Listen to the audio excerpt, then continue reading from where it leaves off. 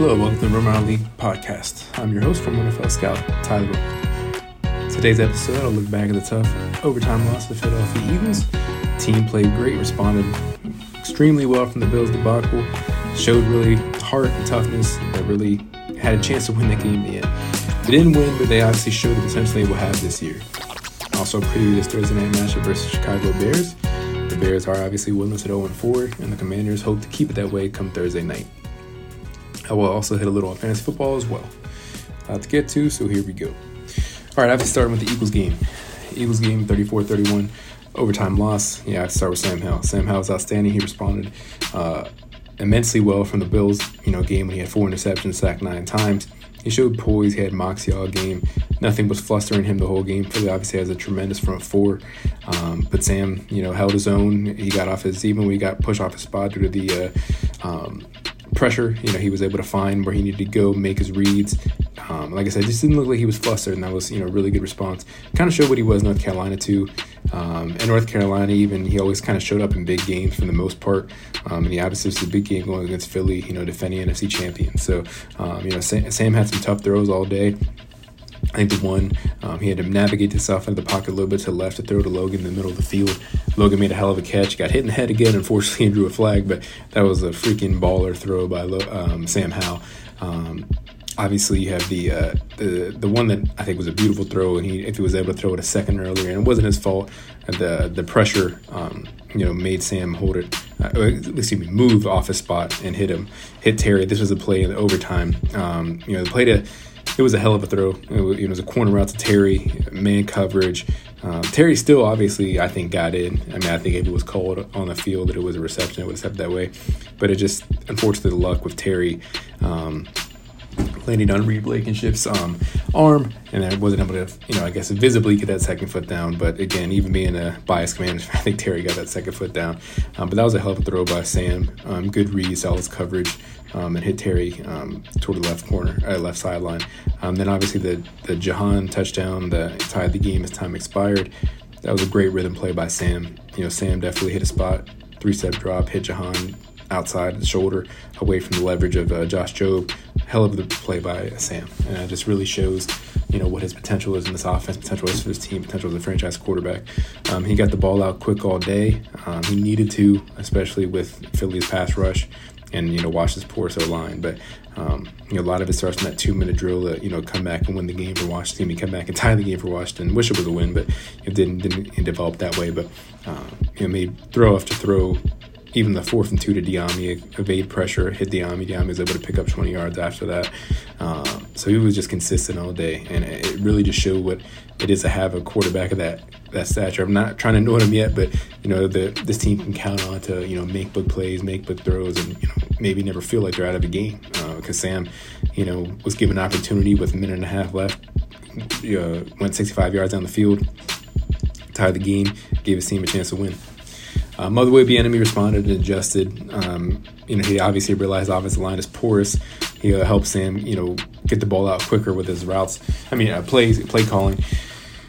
And obviously, I like that he leaned on the run a little more. Obviously, we could see it a little more going forward. But, play script will always determine that. If they're down, they're going to have to throw the ball more. But I just really kind of show what Bieniemy is as a play caller and offensive coordinator going forward. And potential head coach. I think Washington obviously would love to have him as a head coach, especially if I think Ron's going to step down at the end of the year. But Bieniemy really kind of showed what he can do, week 4. And I think he, had called a poor game against Buffalo, had a poor game plan going into it. And, he adjusted. They've had coaches in the past.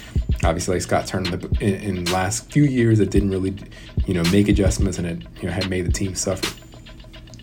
O-line, I hate the pylon guy, but Andrew Wiley is just not a very good tackle in the league. He's a backup right now. He's a turnstile right now. He had a couple... he had one holding. He got beat a couple times, especially by Hassan Riddick. But, it is what it is. They gave him a 3-year, $24 million contract. They're going to ride with him probably all year, unless it just becomes even worse. Interior was okay. I really like Nick Gates at center. Sadiq is continuing to get better. As long as they can stay healthy, I think Charles is a starting guard in the NFL. He's in year 4. This is his first year. He's been consistently healthy. Granted, it's only been 4 games, but hopefully he continues that way. Charles Leno, wasn't the greatest either. I think he's towards the end of his career. Yeah, I've said it last podcast. The team needs new offensive lineman next year. I'm not going to harp on it. I think everyone sees it. 24 sacks in 4 games is horrendous. Hopefully that pace goes down. Obviously not all on the offensive line. Sam held the ball along too much. We've seen that those first 4 games. He was better against Philly. But I think if Sam had a better offensive line around him, he'd play even. Obviously, it goes out saying, but playing around him. But a young quarterback's going to hold on to the ball more, and that even just can't hide any offensive line deficiencies. So I feel like if they had a veteran quarterback behind them, the offensive line wouldn't be as much of a problem. But because Sam is still young and developing and has a tendency to hold the ball anymore, it just kind of shows how poor his offensive line is. Robinson obviously had a nice touchdown run. He's just a consistent, runner. I keep calling him a prodder, but he will get you 4 or 5 yards a pop, and because he lands forward every time. It's just been a really, really consistent running back for Washington. Antonio Gibson had one nice carry, but I think he only averaged about 2 yards a carry. But Gibson's a guy that I really like. I said that before. I just wanted to hold on to the ball, but obviously he just provides a different element to this team on offense, out of the backfield and breakaway speed. Terry got going, 8 catches, 85 yards, almost like over 100-yard game, especially if he was able to get that last catch in overtime. But I'm glad they fed him those first 2 plays. I like the back shoulder throw. I think it was the second throw that he got Sam doing. Sam's got to trust him more, give him those opportunities. Terry's one of the best 50-50 ball receivers in the NFL. So I'm glad Terry was kind of force-fed to an extent. He should be getting 10 to 15 looks. He's that type of wide receiver.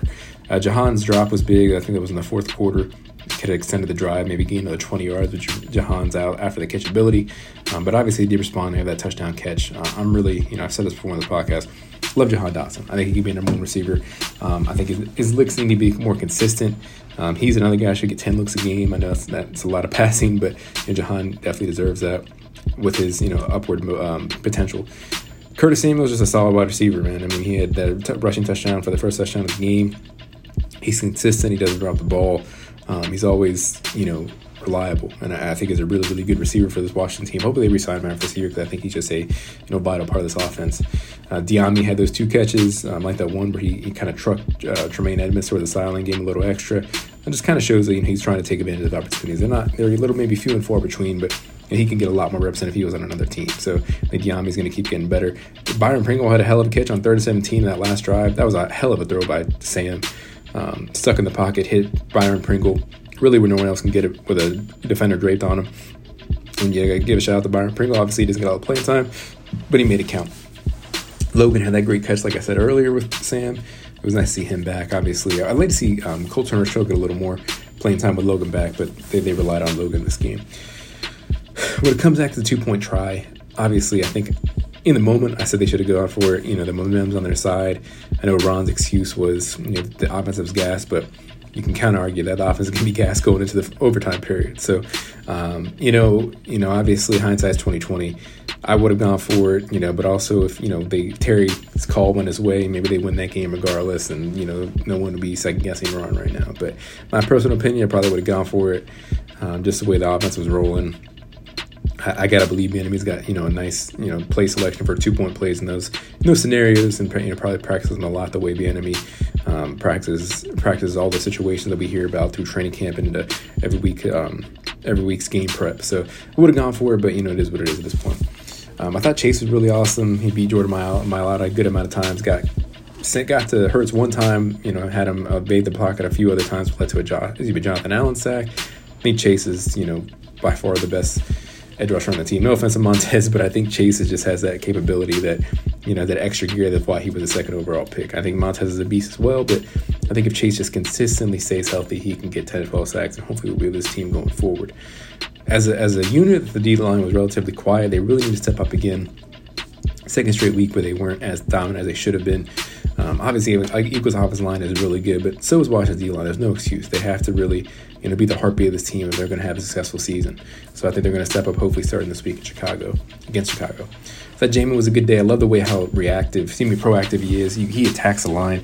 He evaded a couple blocks, making plays in the backfield. He had one minus bad play. It was towards the end of the game, where I think it was DeAndre Swift, beat him to an angle to get a first down, which is weird because obviously James is a really fast, athletic linebacker. But James is a guy that continues to get better, and I really like his game. Cody Barton, I said James is proactive. Barton's kind of reactive.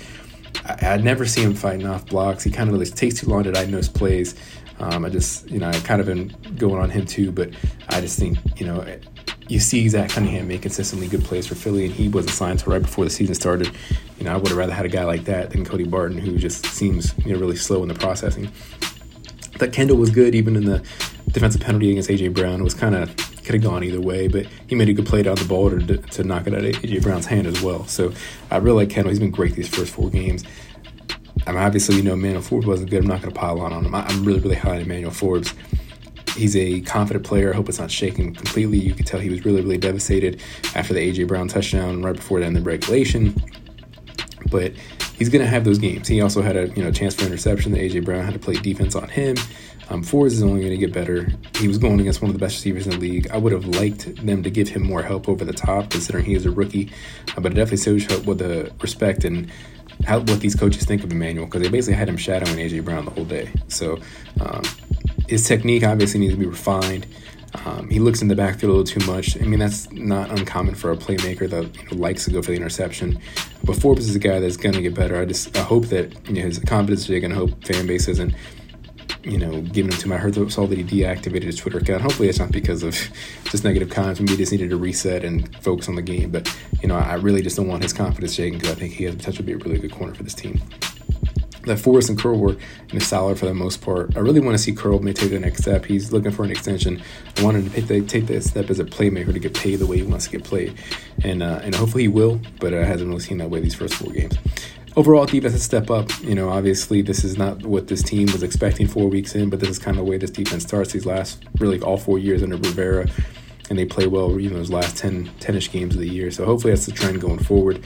Because, if you score 31 points with this defense, you should win. So I know Philly's a great offense, but there's no excuses. Even the 3rd and 17 after the intentional grounding from Jalen Hurts, I would have liked to see Jack play more up. They were kind of giving them 10 yards. That's all Philly wanted. They weren't trying to get the first down. They were just trying to get back in the field goal range. So I wish they kind of played it differently. That's on Jack, but obviously that led to the game-winning field goal. But I love this team right now. They have a lot of potential. I think this team can win 10 or 11 games with the schedule, especially if they play this. If Sam plays like this, the defense can just step up. They're going to win a good amount of games this year. They're headed into a pivotal 3-game stretch here after Philly. After this Philly game, they have Chicago, obviously, on Thursday night, Atlanta next week in Atlanta, and then at New York. So the Giants. And obviously the Giants look horrible. The Falcons kind of look in shambles. Desmond Ridder might not be the quarterback in 2 weeks. Could be Washington's old friend Taylor Heineke. So I think they could easily get 5-2 before playing Philly again at the end of October. Moving on to the Bears game, you have the Bears defense. They're giving up 34 points a game, nearly 390 yards total, 270 yards passing, 115 yards rushing. They only have 2 sacks in the year. Yannick Ngakoue has one of those. Andrew Billings and Justin Jones, their defensive tackles. Marcus Walker on the opposite side of Yannick Ngakoue. Their linebacking core, they spent a lot of money in. T.J. Edwards, the former Eagles, Tremaine Edmonds, the former Buffalo Bill, and then Jack Sanborn comes in 4-3 looks, but doesn't get as many looks, obviously, in the 2 linebacker setting with Edmonds and T.J. Edwards. Jalen Johnson's a good corner in this league, but he's kind of banged up, but I think he will play Thursday. Tyreek Stevenson on the other side of him, the young corner. Greg Stroman Jr., the former Hokie and former Commander. He's been getting a lot of playing time for Chicago. Terrell Smith is another corner they have that kind of rotates in, and then Eddie Jackson and Jaquan Brisker. 2 really good safeties. But again, I think Brisker's Eddie Jackson's banged up going into this week. I really think Washington should have a field day on offense. Chicago's defense is horrible. There's just not playing as a unit right now. I think the O-line hopefully should finally hold up. Again, Chicago only has 2 sacks in the year. Hopefully they can't give up less than 2 sacks. So hopefully this Washington offensive line can get right and dominate and maybe get some confidence and momentum going into the next couple games of the season. I think Sam Howell's going to have a really good day built off Sunday. All of his targets are healthy and ready to go. Run the ball, especially coming off a tough game. They really need it. I'd like them to come out and punch Chicago in the mouth early. To really kind of set the precedent and have Chicago fold and hopefully coast to an easy win.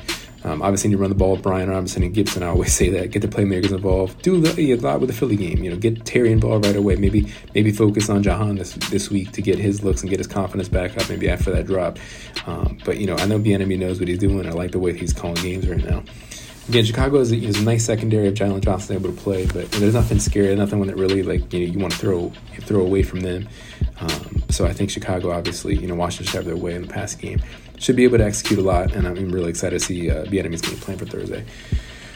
Moving to the Bears offense, They average 334 yards a game, 215 yards passing, 119 rushing. Fields is 79 of 123 on the year, 861 yards, 7 touchdowns, 5 interceptions. He has 134 yards rushing and a rushing touchdown. He's coming off the best game of his career, at least passing statistically. He was 28 of 35, 335 yards, 4 touchdowns and an interception. I think it's more of an indictment on Broncos defense. So Broncos defense in Washington was able to shred pretty well in week 2, and then they gave up an historic 70 points to the Dolphins the week before. So not taking away from Fields, he was able to execute, but I think those numbers might be inflated just the way the Broncos defense has been this year. I think Fields has a lot of potential. He might not achieve it in Chicago, but again, I think that the offensive game plan, offensive coordinator isn't doing him too many favors. But again, I think the jury's still on him, but he obviously can hurt you with his legs and does have a very nice throw and very good throwing arm as well.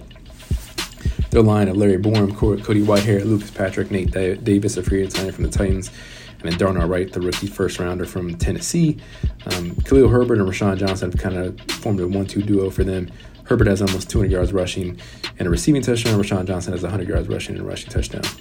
DJ Moore is still one of the good, better younger receivers in the NFL. He obviously came over in the Panthers trade up to get Bryce Young. He has 300 yards receiving and 2 touchdowns. Darnell Mooney has 8 catches, 104 yards. Equinemius St. Brown and Chase Claypool kind of round out the receiving core, but obviously Claypool has been asked to stay away from the team. He's going to be traded soon. And then Cole Kmet is their number 2 target outside of DJ Moore. 18 catches, 189 yards, and 2 touchdowns. They do throw to the backs a lot out of the backfield. They have a combined 21 catches between Herbert and Rashawn Johnson. A lot of screens. They did a lot in that week 2, I think, loss to Tampa Bay, and he's criticized a lot for the offensive game plan. And like I said earlier, Fields coming off the best passing game of his career. Daniel Slay definitely needs a spy. Jamin needs to be on in most games, most of the game, or Cam Curl, Derek Forrest, someone like that. But Fields can be confused with looks. He has 5 interceptions. Sometimes he doesn't trust what he sees and makes a bad error. So Washington hopefully can incite that and hopefully get a few turnovers. Chicago has a weak running game. I like Khalil Herbert, but he's not a top tier back. Rashawn Johnson has nice potential coming out of Texas, but Washington should be able to neutralize that. DJ Moore is a stud. Cole Kmet's good in the middle of the field, but those are their top 2 weapons. They can neutralize DJ Moore. Obviously, his defense will have a good day.